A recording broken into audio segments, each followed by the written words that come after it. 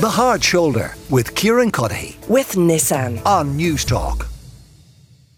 AIB, or representatives from AIB, appeared before an Oireachtas Finance Committee today to talk about their debt write-down policy. This is in the wake of an agreement reached between the bank and the former Kilkenny hurler DJ Carey, which garnered an awful lot of attention on those policies. John McGuinness is chair of that Oireachtas Finance Committee, and he's with me now. He's a Fianna Fáil TD for Carlow-Kilkenny.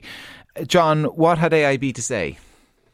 Well, AIB covered their policy and processes in relation to debt resolution. They had 150,000 involved in debt resolution solutions of one kind or another. So they had written off 3.5 billion between 2013 and 2021. And they reassured us that in all cases there was a level playing field. No one was treated differently and everyone was treated fairly. Now, there was a substantial number of questions asked by members, and the bank have to come back to us in relation to the profile of the 1,900 loans that would have had debt written down between 2015 and 2022.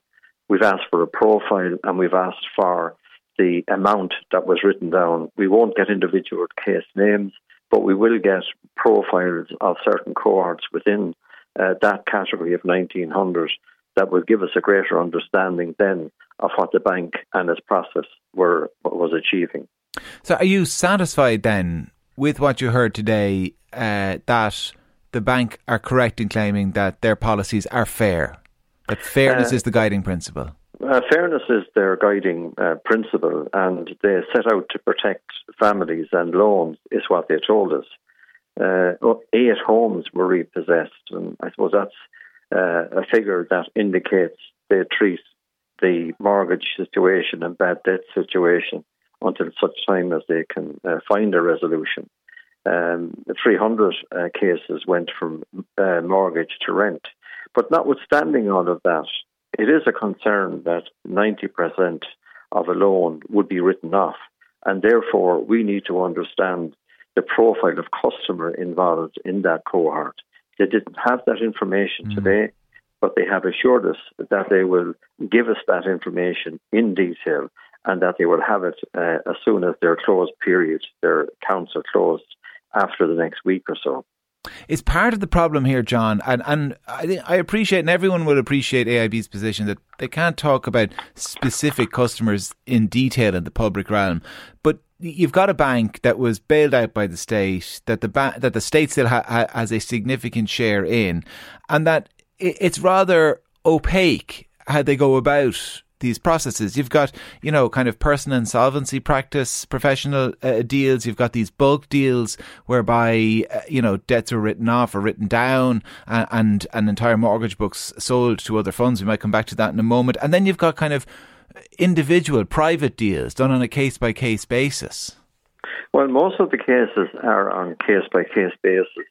Those that are sold on in a package, if you like, or a bundle of loans to vulture funds are dealt with on a case-to-case basis. And the question is, did the bank carry out all of its due process with each of these loans, and did the individuals get fair play? Now, the banks have assured us that that is the case. Likewise, with other methods of writing down debt or indeed dealing with general debt resolution, they say that there's an array of processes open to them, including bankruptcy, write off the entire debt or sale of the debt and so on. But in each case, they tell us that there is a process within the bank that deals fairly with all of these cases. Now, the figures that they will bring back to us after this meeting, because it was quite thorough and forensic in terms of the examination of what they put before us, but there is significant detail that is missing.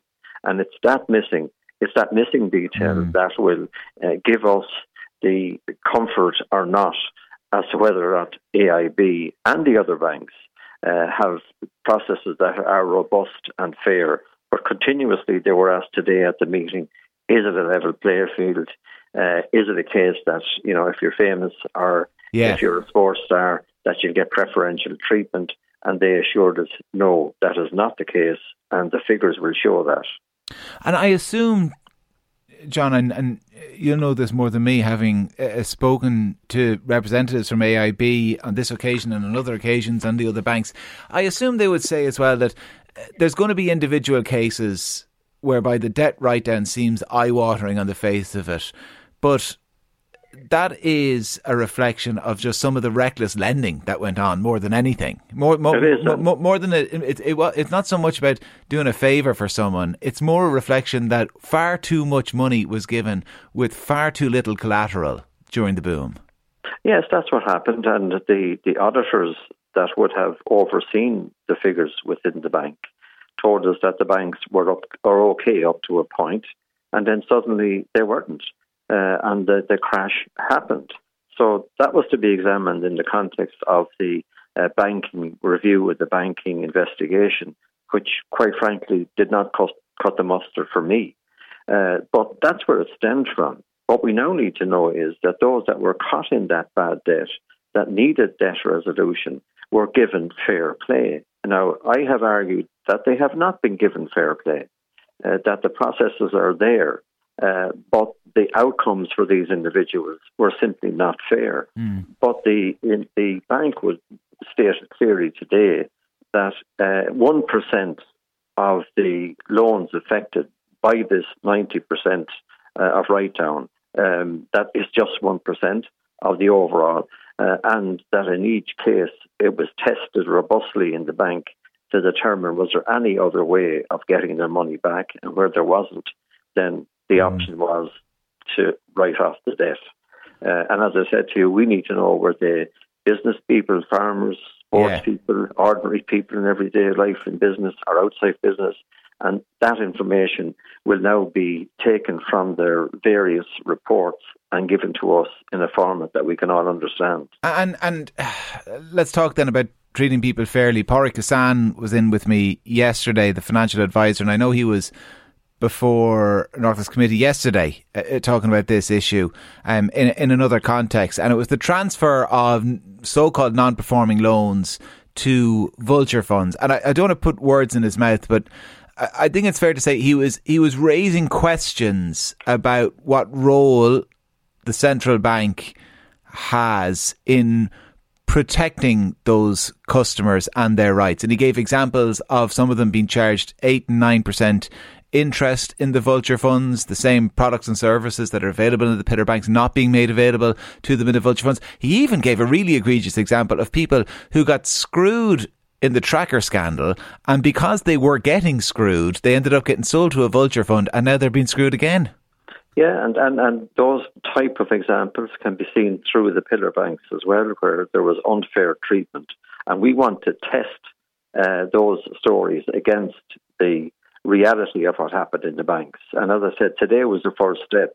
But what happened yesterday at the committee was we were discussing the vulture funds and the increase and constantly increasing rate on already hard-pressed borrowers who have found themselves in a fund of one kind or another. And we were trying to find ways to bring about a solution to the increase of rates. And unfortunately, these people are caught with vulture funds that do not appear before the committee, are not accountable publicly through a forum of the Oireachtas, and refuse to cooperate with us. So we have brought this to the attention of the Minister and asked for the Minister and the Central Bank to insist that they would be forced to come before committees to explain their policies and to explain their high interest rates.